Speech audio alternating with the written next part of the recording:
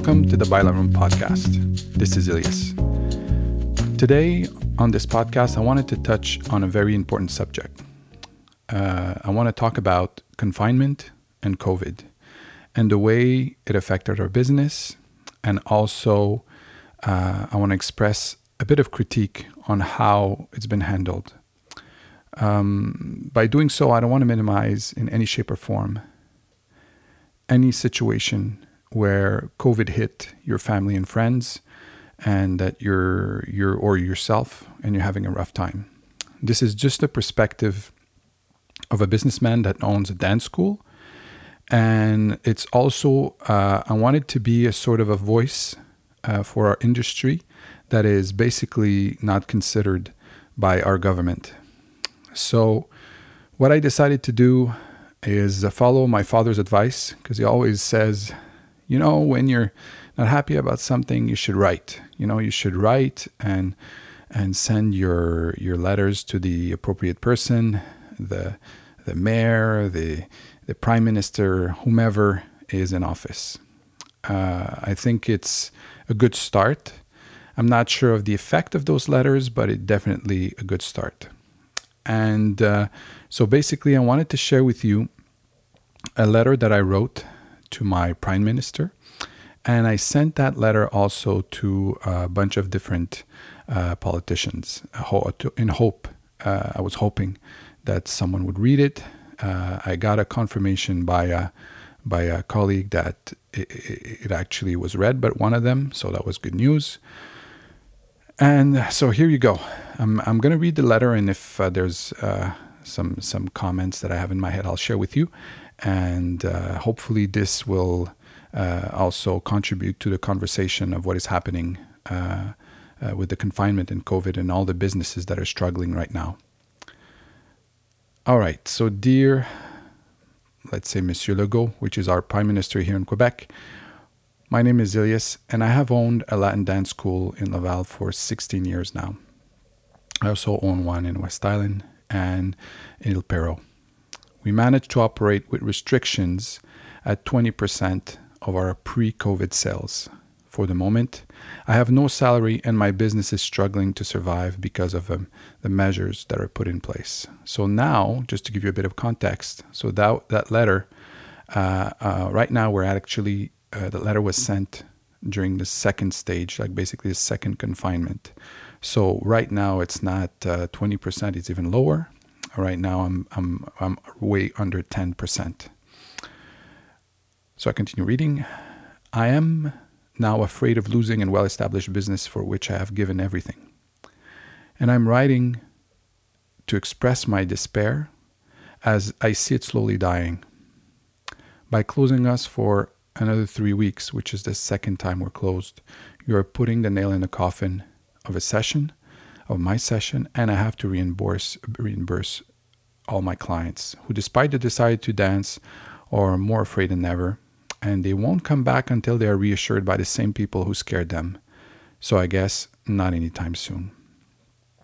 Now, I fully understand that measures are needed to prevent the spread of the virus. I'm not dumb. I'm the first one to wear my mask and is very careful in my movements and contacts. But why close down businesses that comply with sanitary measures, such as the restaurants, for example? On my side, you know that people won't stop dancing together, and I assure you that it's better for everyone that they do it in a studio, in a controlled environment, and with chance to have traceability. So that's also very important. Now, I have more than 1,000 square feet in one of my studios. And we were 5 couples, so basically 10 people, spaced out by way more than 2 meters. Most of the people were wearing masks and cleaning their hands before and after. Teachers were wearing masks. It cannot get any safer. Like the next step is staying home. So closing these kind of businesses, like restaurants that invested so much,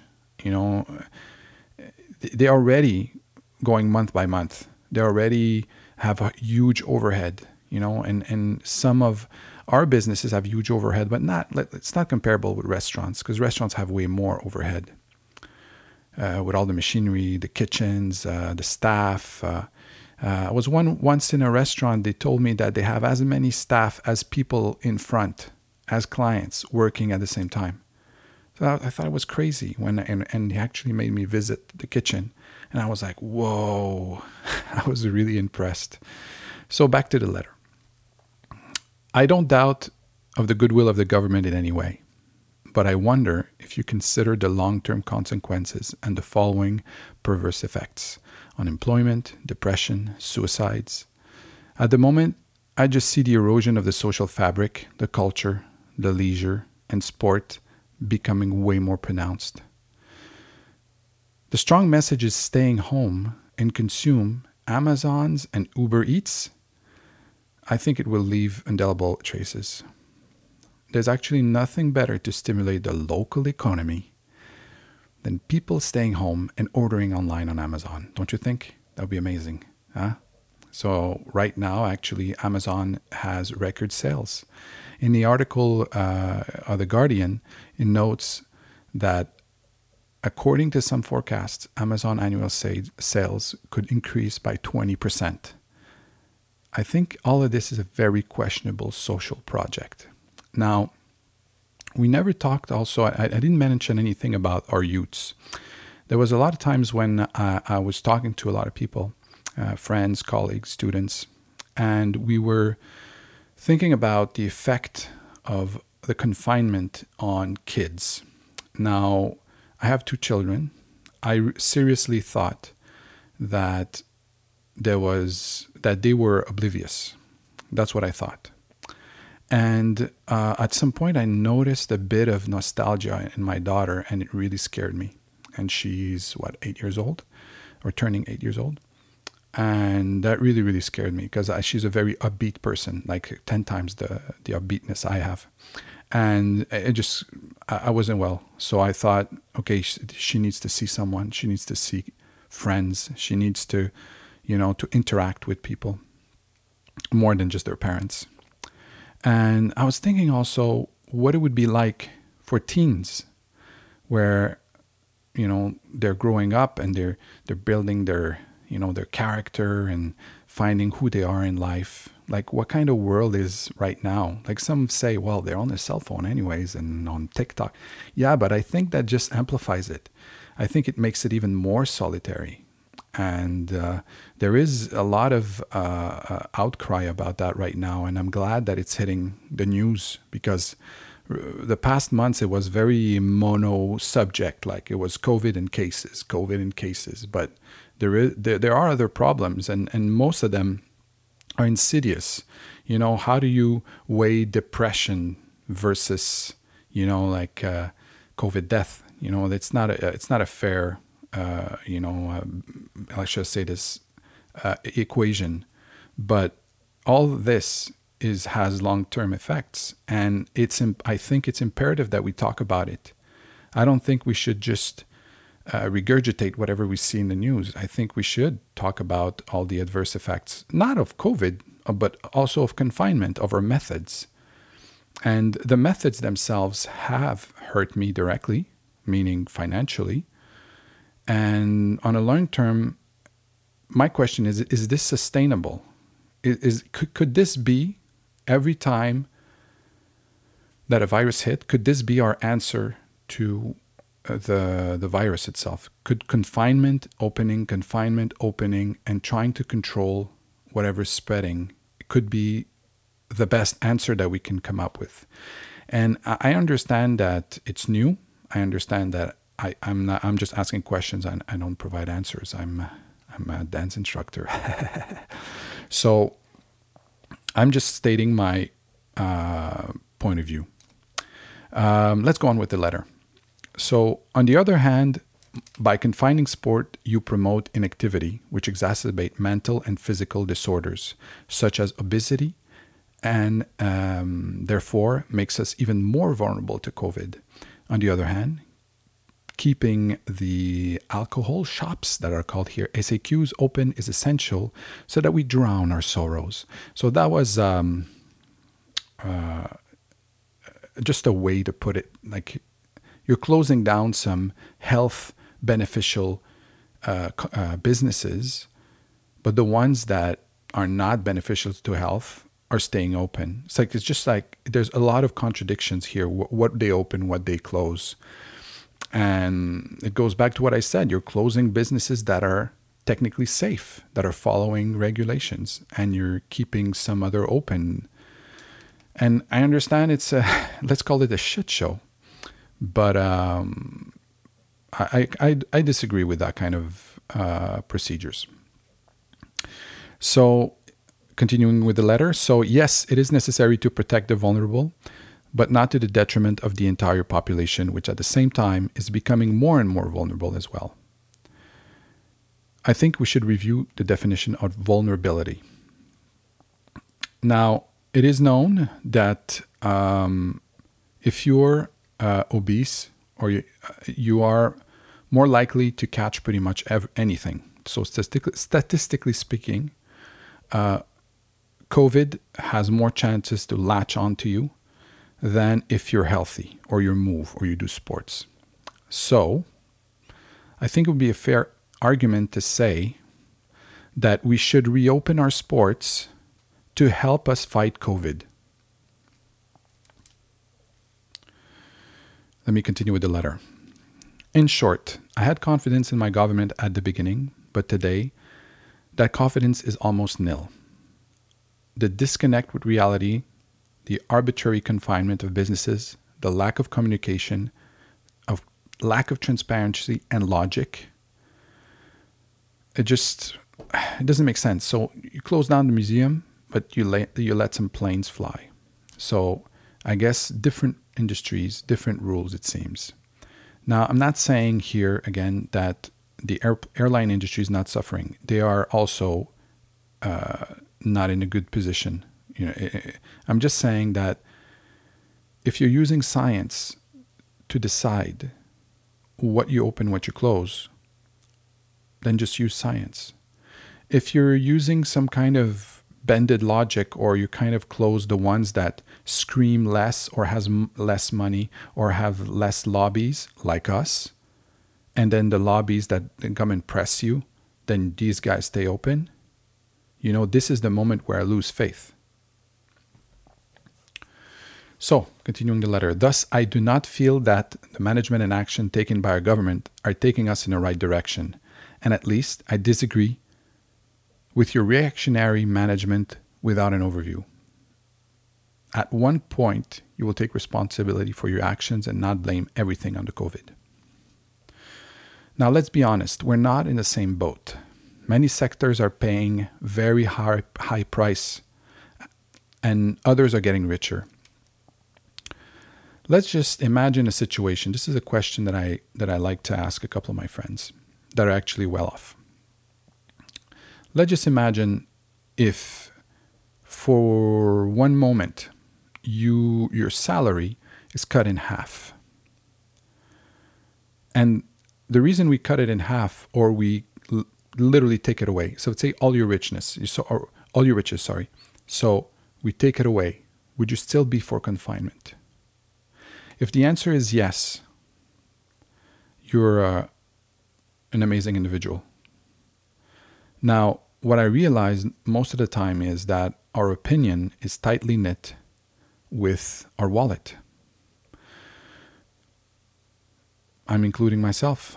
At the beginning, I sucked it up. I was like, all right, this is it. We're closed. Once the initial shock hit or waned out, I was thinking, okay, so I'm going to, 1 month, 2 months, I can do this. But now it's been, what? Started in March. It's almost like 9 months. And it's still going on. So, what, another couple of months, 1 year? And everybody said, well, who knows? Yeah, but when you have zero of zero is zero, I think your opinion could be different. So that's why I try not to judge whomever says, oh, I think everybody should wear a mask. I agree. I think it's a good idea. I'm not against it. Or I will not criticize those businesses that were on the news, that were full of people, or people without masks, and people saying, "Look at these irresponsible people. They're spreading COVID." I will not judge them. No way, because I don't know what kind of positions they're in. I don't know if the day after, if they didn't do it, or they didn't open, or they didn't stay open, what would happen to their house, to their family. I don't know. So I will refrain from judging any kind of businesses, any kind of people, whomever, how radical you are in one side or the other. I will just say, yes, you have the right, because you are in a different situation than me. So, and also I thought it was strange that the people that are taking the decisions for us, like it's the first time in my life where somebody decided for me to close me. You know, it's like, it's not the market. It's a specific situation, which is COVID. And I felt from the outside, it felt like somebody is deciding for me. Like all my life, for the 16 years, I was doing my business, taking all the heat, taking all the responsibilities. And now, for the first time in my life, somebody's deciding for me. 100%, you close. And I was wondering, the people that are deciding, if I go for a salary or my business starts to make $0, would these people, if they take that hit, that monetary hit, would these people make the exact same decision? If their pocket were involved, let's say I would like to see a politician right now come out and say, "Listen, I know it's really hard for you guys, but today I decided to show my leadership, and I'm taking a 50% pay cut to be with you, because we're all in the same boat." If somebody would do that, I would vote for him forever. I would be like, this is the man. This is the woman. This is it, This and it's not happening. Like I said, these guys, they don't see any pay cuts. Yeah, they're struggling. It's really hard for them, for sure, to make decisions. I wouldn't want to be in their shoes, 100%. But man, they still got the dineros. All right. So let me continue for the letter. I don't need any sympathy or government loan. I don't want my children to pay forever for disclosure. But what I want is that the ability for my business to operate according to the safety standards currently in place. I'm telling you, no one will cry for entrepreneurs once it's over. And if you ask me to choose between my ability to earn a living, provide for my family, or run the risk for COVID, I think the choice is pretty simple. I don't pretend to have the solution or to be able to do your job. That I will never do. And I can imagine that you're faced with very, very difficult decisions. I just wanted to share with you my reality as an entrepreneur, and to make sure that you are aware of our situation when you make your decisions. Now, this is the problem of our industry. I want to finish with this. Right now, on a provincial level, it's not clear for the government who we are as a dance school. So dance schools are sometimes considered like sports, and sometimes considered as a cultural activity. And sometimes we are closed or forced to close with the sports. And when it's time to give us grants or help, then the sport thing doesn't apply. And this is what is happening right now. There's a huge grant to help out the sport industry. And even if they closed us under the sport industry, we don't qualify. And I'm not asking, I'm not begging for that grant. I'm just saying it's utter confusion at the government level. Sometimes we don't even have, how should I say this? We don't even have a category. Let's say if we fill up a form, there's no place to put an X, like to even request something. So that has to be fixed. I don't know who can fix it, but it has to be fixed. There is right now in Quebec 431 dance schools that are operating under 20% of their pre-COVID financial situation. So right now, there is 15 schools that are known to be closed. It has started. So this is no joke. And that's why I wanted to share with you our situation, and hopefully you guys can relate a bit or can understand a bit of our position. And I'm pretty sure the businessmen that are in the same situation or similar situation can recognize themselves in what I'm saying. And it's very important that we share our views, because the risk at the beginning, like that's what I was saying, our risk is when we go out there and we make our opinion known or perspective or vision known about all this, that we look a bit insensitive or irresponsible. That's something I struggled with at the beginning. I didn't want to, but like my company, I didn't want to talk about religion. I didn't want to talk about politics and with anybody. I wanted it to be like this, just a joy place. People would come and have fun, and my opinions didn't matter. But I realized really quickly that because we don't have a lobby, we don't have a federation, we do have a really awesome association called RED that I'm recently part of. And these guys are working their butt off to get all the information, and they basically ring the government and say, what's up with this, what's up with that. But it's like an uphill battle. So I encourage all the businessmen that are in this situation to share your reality, because right now it is a health issue, but it's also now a survival issue, and now it becomes a mental health issue also, and that I really do care about. And I think our contribution in this world as dance schools, when I say my mission is when people come into my school, it's not to learn salsa. People think they come in to learn salsa. That's what they think, and that's fine. My mission is that the people come out feeling better. That's our mission at Baila Productions. And that's what people reflect to us. They say, hey man, I came in, had a really bad day. This really wasn't cool. Things happened in my life. It was really bad. And I came out, after 1 hour of a class, I came out, man, Elias, you should see the amount of impact that has, And I really do care about that. And I think we should get back into that safely. It's not about doing it and just opening our business and free for all. No, I want to create a safe environment that are helping people to feel better and to move and to be healthier. That was it for today. That was my rant. Well, thanks for listening. If you listen to the end, thank you very much.